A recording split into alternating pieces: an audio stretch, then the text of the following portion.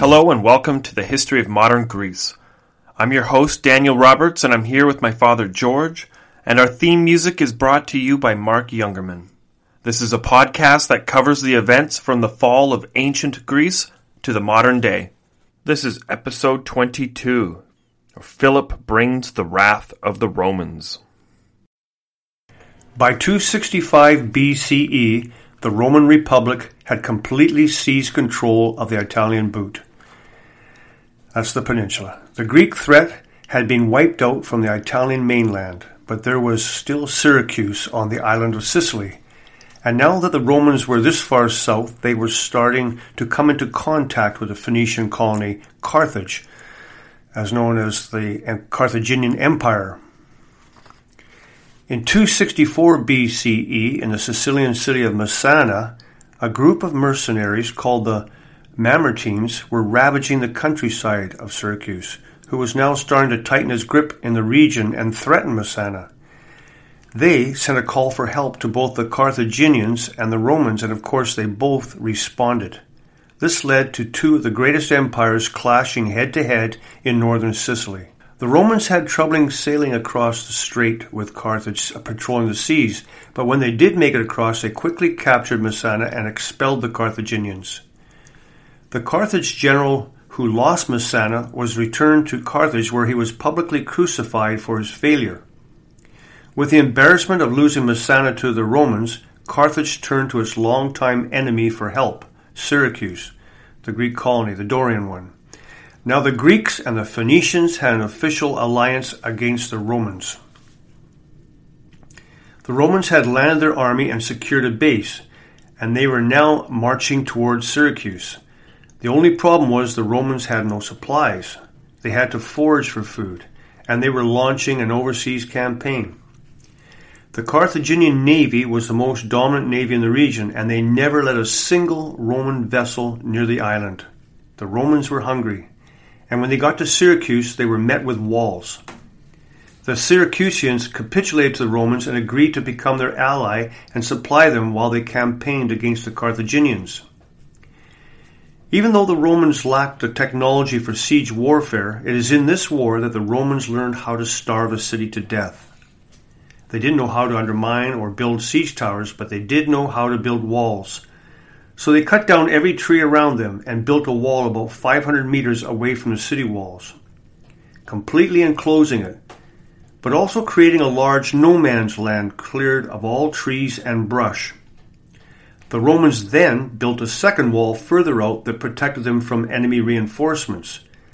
This allowed the Romans to properly camp in relative safety, while they slowly waited for the citizens of the city to starve to death.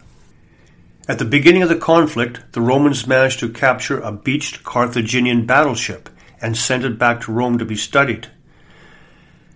The Romans ended up learning the entire mechanics of the Carthaginian ship and ordered the construction of an entire fleet.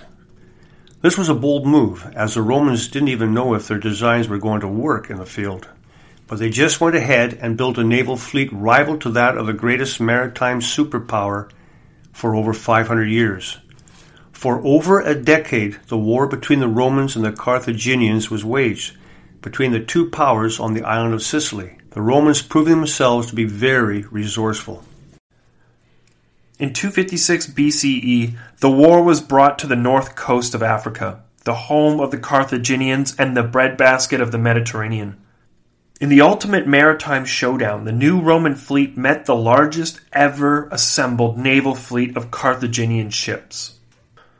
Not only did Rome build a fleet secretively in less than a decade, but they also managed to build the biggest fleet ever, and they defeated the Carthaginians on their home front.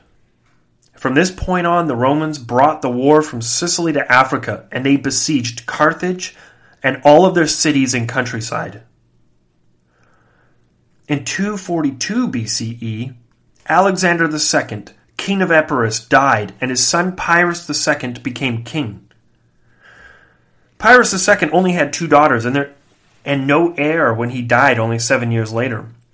The crown went to his brother Ptolemy, skipping the daughter of Pyrrhus, Deidamia.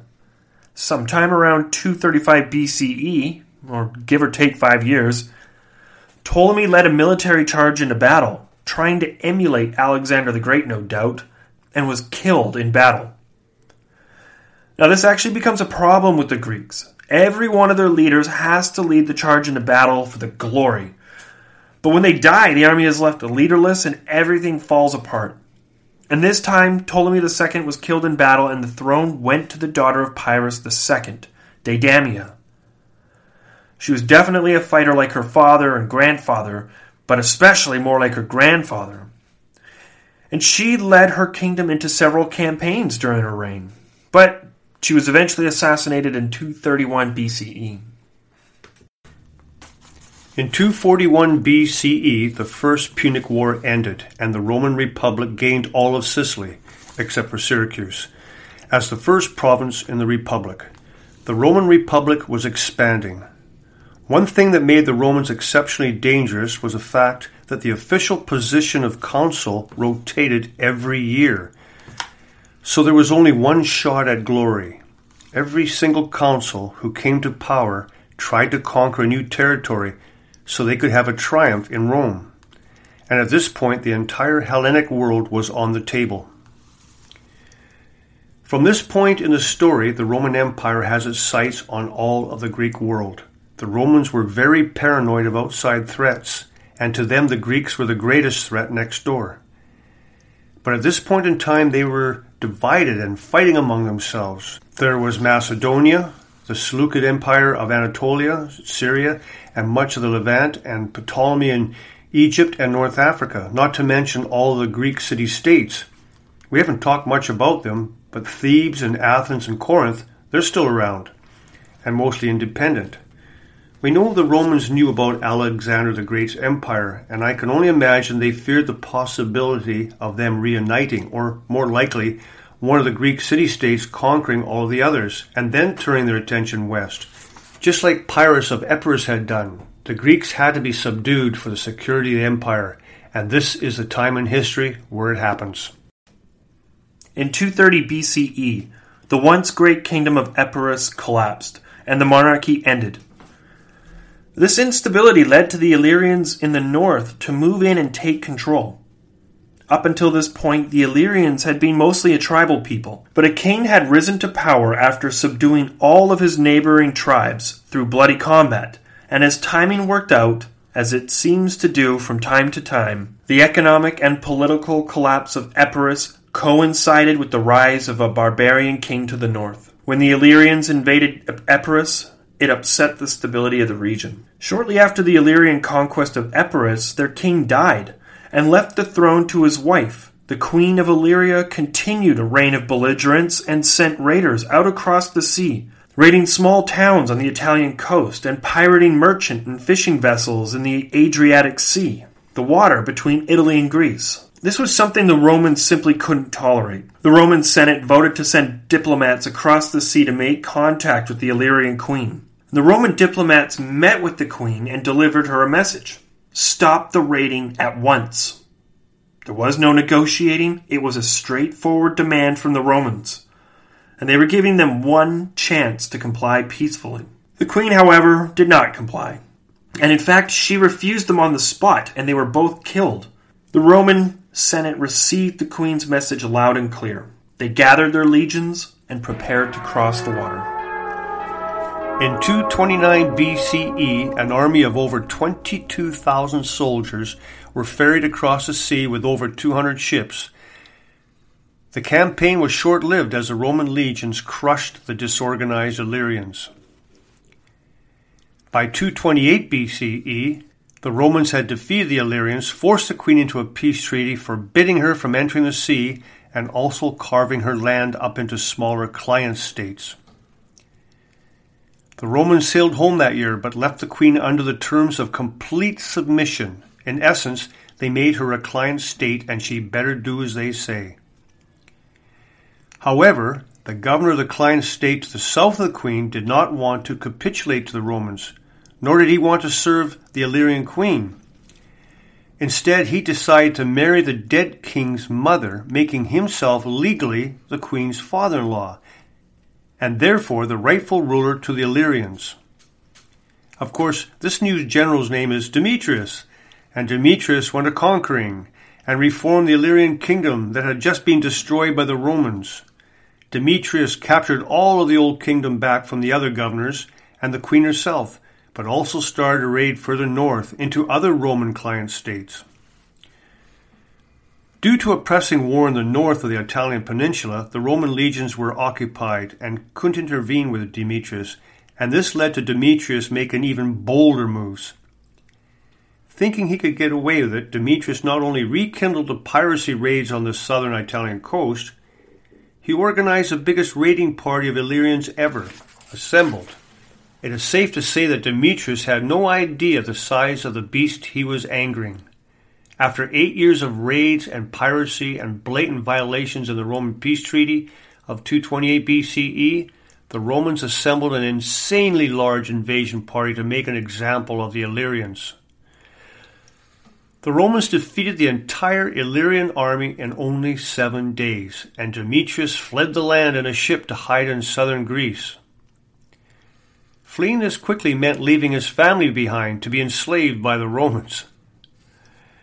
When he landed in the Peloponnese, he happened to run into the king of Macedon, Philip V, and his massive navy.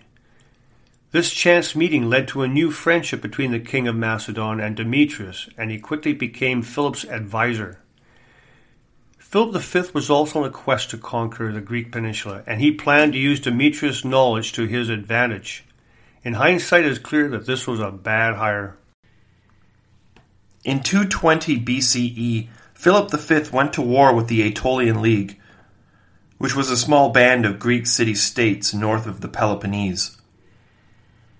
While Philip V of Macedon waged war against his Greek neighbors to the south, Hannibal was marching his elephants across the Alps and invaded Italy from the north. Hearing about the invasion of the Roman Republic and the Carthaginian victories, Philip V assumed this was the end of the Roman Republic, so he prepared an invasion of his own across the Ionian Sea in hopes to seize as much territory from the dying Republic while he could.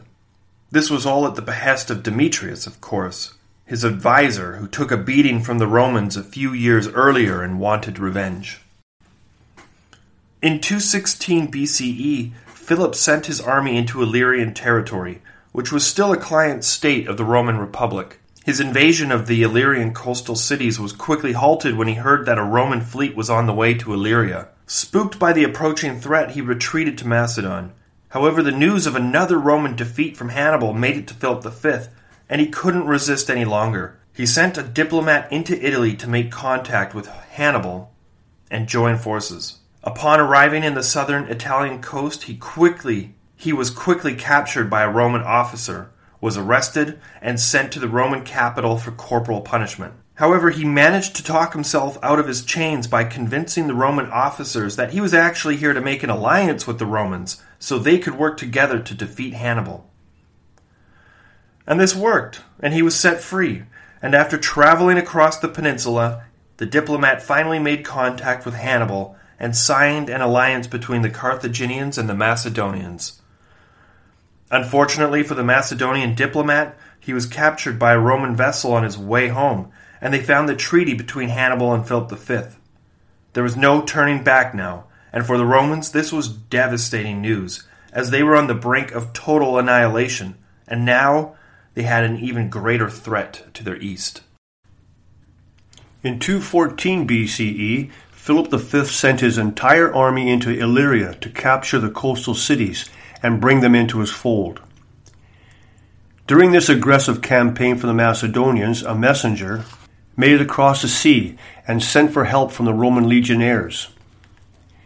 Philip was just about ready to send his army across the sea to invade the Italian coast when the legionnaires responded and sent their own war vessels across the water to repel the Macedonians from the Illyrian coast, taking back the crucial port cities required for launching a coordinated invasion against the Romans. Philip V was now on the retreat. However, he couldn't just end the war. The Romans wouldn't allow that to happen, so he marched his army north to try again.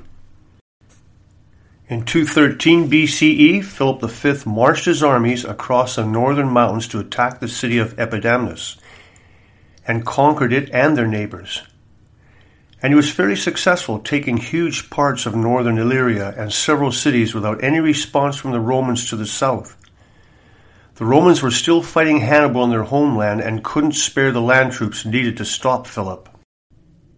However, in 212 BCE, Philip V captured a port city in the north that was capable of staging a land invasion of northern Italy, and the Romans were forced to deal with the threat of the Macedons. But they couldn't afford to send soldiers there to fight him, so they decided that a different tactic would have to be used. In 211 BCE, the Roman Senate started sending diplomats to the other Greek city-states to the south of Macedon in order to stir up trouble for Philip at home. Diplomats were sent to the Aetolian League, who just finished fighting a war against Philip. They also sent diplomats to Sparta, Messenia, the old Helots, Elis, the Achaeans, and even Pergamon in Anatolia.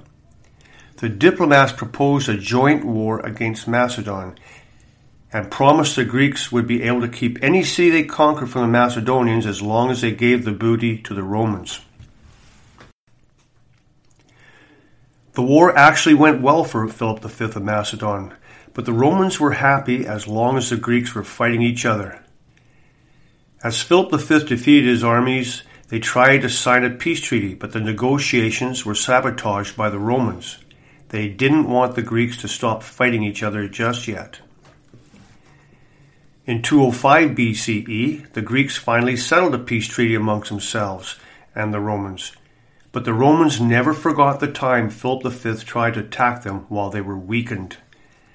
This proved to all of the senators and Romans alike that Macedon was a serious threat that could not be allowed to survive. In 200 BCE, the Carthaginian Hannibal left the Italian coast, and although he was never defeated in battle, the war was a clear victory for the Romans. They gained a lot of territory from the Second Punic War, and now they could focus their attention to their enemy in the east, Philip. In the Greek world to the east, there was a balance of power that settled after the wars of the Diadochi, or Alexander's generals. There were three great powers: Macedon, Ptolemaic Egypt, and the Seleucid Empire. When one became too powerful, the other two would team up and bring them to heel. This kept the region relatively stable. However, these Greek generals were still occupying foreign land, and they were starting to develop their own domestic issues, and it started to take a toll on these states. The Ptolemy state of Egypt started to weaken, and Egyptian priests led a revolt and declared a new native pharaoh, and this led to an all-out uprising, and many cities in Egypt rebelled from Alexandria. And to make matters worse, Ptolemy IV died and left his child's son king of Egypt. Philip V and the Seleucids smelled blood in the water and moved against the weakened Ptolemaic state. They moved in together and started to strip territory away from Ptolemy. This aggression from Philip V startled the smaller Greek states in mainland Greece, and they rose up against Philip, waging small battles against him at home. Diverted away from Ptolemaic Egypt, Philip V invaded the small Greek kingdom of Pergamon on the west coast of Anatolia, in the same general region as the legendary city of Troy. He defeated small army after small army and started to acquire more cities in the Adriatic, growing the large kingdom of Macedon into a formidable empire. He ended up getting bogged down in a war with the island of Rhodes and was surrounded by a Rhodesian navy. Even though Philip V was trapped in the port city, the Rhodesian navy was running out of supplies and would sooner or later have to retreat and allow Philip to escape. So the Rhodesians sent an emissary to Rome and told them about a secret alliance between Macedon and the Seleucid Empire to divide up the territory of Ptolemaic Egypt. The irony of all this is that the smaller Greek city-states came to the Romans because they thought the threat to their independence came from the Macedonians and the Seleucids. So they invited the Romans right into mainland Greece to help them keep their freedom. Eventually, though, Philip V broke free and made it back to Macedon, where he continued his campaign in Pergamon. And it was while he was warring with Pergamon that a letter from the Roman Senate arrived for him.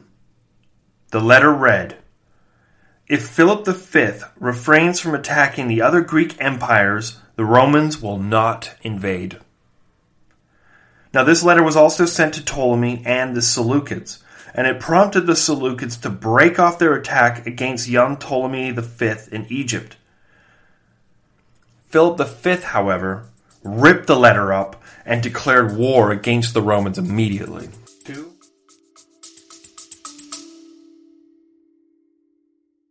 My name is Koji. And I'm Michelle. And this is the Japanese America Podcast. So this is where we look at all things Japanese American. We will bring alive the history, culture, and people that make up this diverse community. In this month's episode, we'll examine Koji's unique family history. To help bring the story alive, we brought on actor and comedian Derek Mew. He was reported to be extremely pro-Japanese and anti-American in sentiment. Her husband was taken into custody by the military authorities under a warrant authorized by the Secretary of War. Who was his enemy of the United States? He was my grandfather on my dad's side. To hear more stories about Japanese America, you can listen to this podcast anywhere you normally download your podcast. In late 200 BCE, Philip V returned to Macedon only to realize that 20,000 Roman troops had landed on the Illyrian coast. And at the same time, the Greek city-states to the south went to war with Philip. Instead of fighting the Romans first, which he should have done, he sent his army south to crush the Aetolians and Achaeans and the Athenians. In the north, the Romans were having trouble and even suffered a mutiny. Even though this invasion had just begun and the Romans were not that far from home, they had just finished fighting a decade-long war against the Carthaginians and they wanted to go home. It took some work, but the new leader calmed the troops down and convinced them to carry on with the invasion. At this time, Philip V's army was marching on the newly organized Roman legionnaires. In 198 BCE, a new consul set out to the Greek mainland and demanded to meet the Macedonian king to negotiate peace terms. The terms the Romans offered were simple: dismantle the entire Macedonian Empire or face the wrath of the Romans. They did this under the guise of liberating the Greek city-states, which the Rhodesians had inspired them to do with their letter for help only 2 years before. This was obviously never going to work and only infuriated Philip V, forcing the two armies to prepare for war. This was the first great battle between a Greek phalanx and the Roman legionnaires, and the Romans did not fight like traditional Greek armies. Unlike the Greek phalanx, the Roman legionnaires had an entire division of small artillery, where troops would hurl small javelins at the Greek phalanxes. They threw these weapons with speed and force so strong it could pierce a Greek shield, and sometimes pin the arms to the shields. However, the biggest threat of the javelins was the fact that they stuck into the shields, bogged them down, and eventually were forced to be discarded.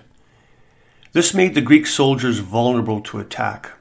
As soon as the negotiations failed, the Romans launched an aggressive and quick attack. Sending their missile troops on the offensive, they quickly pinned the Greeks down before they could properly organize. And in the chaos, the Roman general sent the bulk of his army running around a large hill to flank the Greeks from the back. This resulted in mass casualties and a general retreat from the Macedonians, and the supply cart of Philip V was captured by the Romans. This defeat was the beginning of the end for the Macedonian kingdom. Winter came and the armies were forced to retreat to the nearest cities to recover over the winter months. The Roman legionnaires went to Boeotia and the cities around Achaia. In the spring of 197 BCE, the war picked up, and Philip V had raised a new army, consisting of really old and really young new recruits. The two armies met on a hill in an area called Kynoskephalae, or Cynocephalae. The Romans had over 20,000 soldiers, 2,500 missile troops, and even 200 war elephants. Although I'm not sure if these were African or Indian war elephants. I would assume they were African war elephants because of their conquest against Carthage. The Romans didn't fight alone. They had almost 10,000 Greek soldiers from the smaller Greek city-states. Philip V was fighting with a smaller army, but he still had over 25,000 fighting men. It was a very foggy day, and each army knew the other was out there, but they couldn't see them. So they both sent scouts up ahead to spot the enemy. And when they bumped into each other on top of a hill, they just immediately started fighting. They managed to alert their commanders that the other army was on the opposite side of the hill. The scouting parties continued to battle on top of the hill when the morning fog finally broke off, and both armies could see the two scouting parties fighting on top of the hill. Unfortunately for Philip, half of his army was off, sent foraging for food, and they were not ready for battle. Both armies began to march up the hill from opposite sides, and Philip made it to the top of the hill first, and had the momentum of charging the Romans down the other side of the hill. The battle was going well for Philip, and the Romans were starting to crumble before the mighty Macedonian phalanx.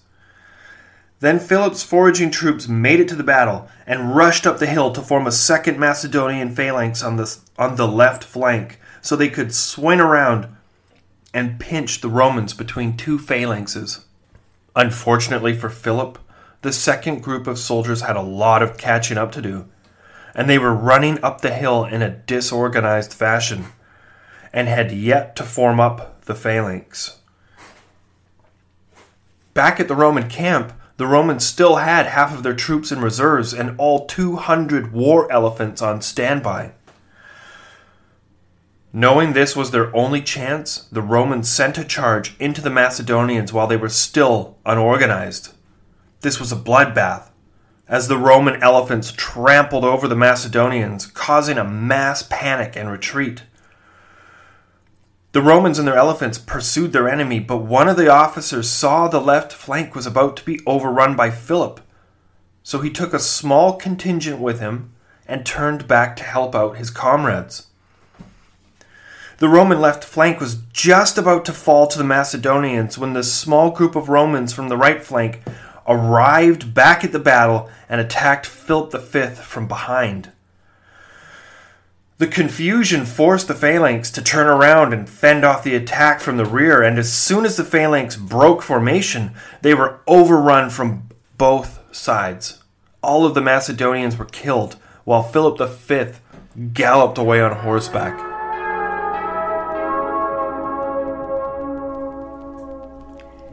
In 196 BCE, Philip V was forced to sign a treaty, stripping him of all his lands in Greece, and was to pay an annual tribute to the Romans. His navy was destroyed, his son was taken to Rome as a hostage, and Philip was forced to be a client king to the Roman Republic. With Philip V defeated and Macedon no longer a threat, the Romans attended the Olympic Games in 196 BCE, and declared themselves liberators of the Greek city-states from over 100 years of Macedonian rule. They declared the Greek cities would be free and no longer be taxed. They were cheered as liberators and heroes by the Greeks attending the games. The Seleucids congratulated the Romans on their victory against the Macedonians, but the response was a warning. The Romans ordered the Seleucids to leave any Greek city-states they had captured and to never cross the Adriatic into Greece. The Romans did not trust the Seleucids, as they were allies with the Macedonians, and a move that really pissed off the Romans was when the Seleucids invited Hannibal into their court as an advisor. The Romans hated Hannibal. He was like Adolf Hitler to them, and now he was with the Seleucids. This act pretty much damned the Seleucids right there. In 190 BCE, the Romans had invaded Anatolia, and the Seleucids sent their armies to meet them in battle. The Seleucids were defeated, and the Roman expansion into Anatolia began. In 188 BCE, Demetrius, son of Philip V, was released from Rome as a hostage and returned to Macedon.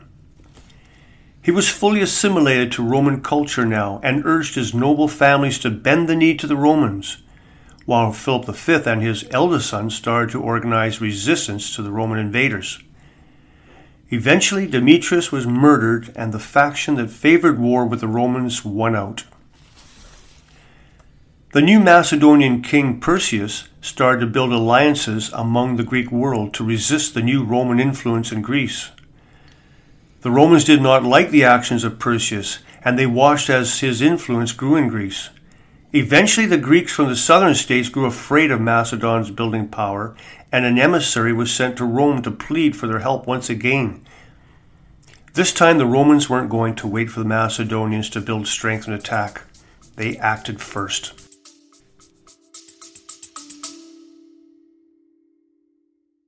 A Little Bit de Todo is a podcast about a little bit of everything for curious minds of all ages. I'm Christina, and you can tune in every weekday to learn about things like Cinco de Mayo, Chihuahuas, and volcanoes in Latin America. Episodes are bite-sized, 10 minutes long or less, and always Latin American related. Subscribe and follow A Little Bit de Todo podcast wherever you listen to podcasts. In 174 BCE, a Roman diplomat traveled to Greece and made a peace treaty with Perseus. But this treaty was a trick. The only purpose of the treaty was to gain more time to build a stronger army. And this act of deception proved valuable in the war to come. In 171 BCE, the Romans traveled across the Ionian Sea and landed in Greece. At the same time, Pergamon landed over 6,000 troops in Attica and marched north to meet up with their Roman allies. The Macedonians then marched through Thessaly and met the Roman army in battle. The initial attack was a victory for Perseus, as he killed more than 2,000 Romans with his phalanx, while suffering only 60 casualties. The Romans were angry and took their frustrations out on the Greek cities that supported the Macedonians. In 170 BCE, the Romans ravaged the Greek countryside, pillaging Greek city-states that dared defy Rome, and killing all of their inhabitants or selling them off into slavery, and burning every building to the ground. Many great cities were destroyed forever in these raids. This barbarism by the Romans turned the attitude of the Greeks as they suddenly looked to the Macedonians as their true ally and liberator. But the Roman legions were already there, and it was too late to get rid of them. In 168 BCE, near Mount Olympus, at the Battle of Pydna, the Romans defeated Perseus in an epic battle that sealed the fate of the Greek mainland for over 1,000 years. The Romans managed to use their new tactic against the phalanx by bogging them down with missiles and charge the Macedonian phalanx with locked shields as fast as they can, getting beyond the edge of the pikes where the Macedonian soldiers were completely defenseless. Often the Greeks would drop their spears and pull out daggers, but the Roman short swords made quick work of them, and the Macedonian army was defeated. Even though this battle started with over 42,000 Macedonians and only 37,000 Romans, the Roman army only lost 1,000 men, while the Greeks suffered 20,000 casualties, with another 11,000 being captured and sold into slavery. Perseus himself was captured and carried back to Rome in chains and died a prisoner in Rome. The line of Antigonus ended with Perseus. Throughout all of this ordeal, Pergamon was always acting as a close friend and ally of the Roman Republic, and many other Greeks looked at them as traitors. While the rest of Greece was burning, Pergamon was flourishing with trade and an economic boom that led to the creation of one of the most beautiful cities of antiquity. Meanwhile, the Roman legionaries were marching through mainland Greece, Epirus, and Illyria, capturing hundreds of thousands of slaves. In 167 BCE, Judah was part of the Seleucid Empire. It is said that trouble started after Antiochus IV issued a decree forbidding Jewish religious practice. A rural priest refused to abide by the rules of worshiping Greek gods. When a Hellenistic Jew stepped forward to take the priest's place in sacrificing to an idol, the old priest killed him. The priest and his 5 sons fled to the wilderness of Judea. The old priest died the next year, and his son Judah led an uprising of dissidents to victory over the Seleucid dynasty of Antiochus. Initially, they used guerrilla warfare against the Hellenized Jews, and there were many of them. The Seleucid army was sent to quash the revolt, but turned back to Syria when Antiochus died. Judah Maccabee made an agreement with Rome that made them allies. The Seleucids couldn't do much about it because they were having internal conflicts. A lot of modern scholars view the Maccabean revolt as an uprising against foreign oppression than as a civil war between Orthodox and Reform parties. The Orthodox Jews founded the Hasmonean dynasty, which ruled from 167 BCE to 37 BCE, being a fully independent kingdom from 110 BC to 63 BC. They reasserted the Jewish religion and reduced the influence of Hellenism and Hellenistic Judaism. Independent Hasmonean rule lasted until 63 BC, when the Roman general Pompey intervened in the civil war, making it a client kingdom of Rome. The Hasmonean kingdom ended in 37 BCE when the Idumean Herod the Great became king of Israel, designated King of the Jews by the Roman Senate. In 150 BCE, a pretender came to the capital of Macedon and claimed to be the son of Perseus. This man was a fraud, but he gathered a lot of support. He sought to re-establish the Macedonian Empire and regain its independence from Rome. In 148 BCE, at the Second Battle of Pydna, the Romans crushed the Macedonians and fully annexed the kingdom and created the Roman province of Macedonia. This act triggered the Achaean League in the south, who saw the Romans as a threat to their sovereignty and gathered an army of their own to fight the Roman legionaries. And to think only a couple of decades before, the Romans were cheered as heroes and liberators at the games. Polybius blamed the nationalists of the ancient city-states for stirring up the population into starting a war with the Romans when they knew it was sure suicide. The Romans made quick work of the Achaean League, wiping them out almost immediately. In 146 BCE, the Romans defeated the Greeks in battle, and many of the fleeing men fled to the walled city of Corinth. The Romans did not want a repeat of the last several decades. They were determined to make an example of Corinth. The Romans surrounded the city, tore down its walls, and killed every single male in the city. Not a single man or teenager or boy was spared. They were all cut down. Many of the women and children were killed too, and the ones who weren't killed were beaten and carried off in chains to be sold as slaves. The entire city of Corinth was burned to the ground, and the stone buildings and temples were torn down brick by brick. The city ceased to exist afterwards. And at the exact same time, on the other side of the Mediterranean Sea, the Romans were doing the exact same thing to the city of Carthage. The Romans were no longer giving their enemies second and third chances. All of Greece was now part of the Roman Republic.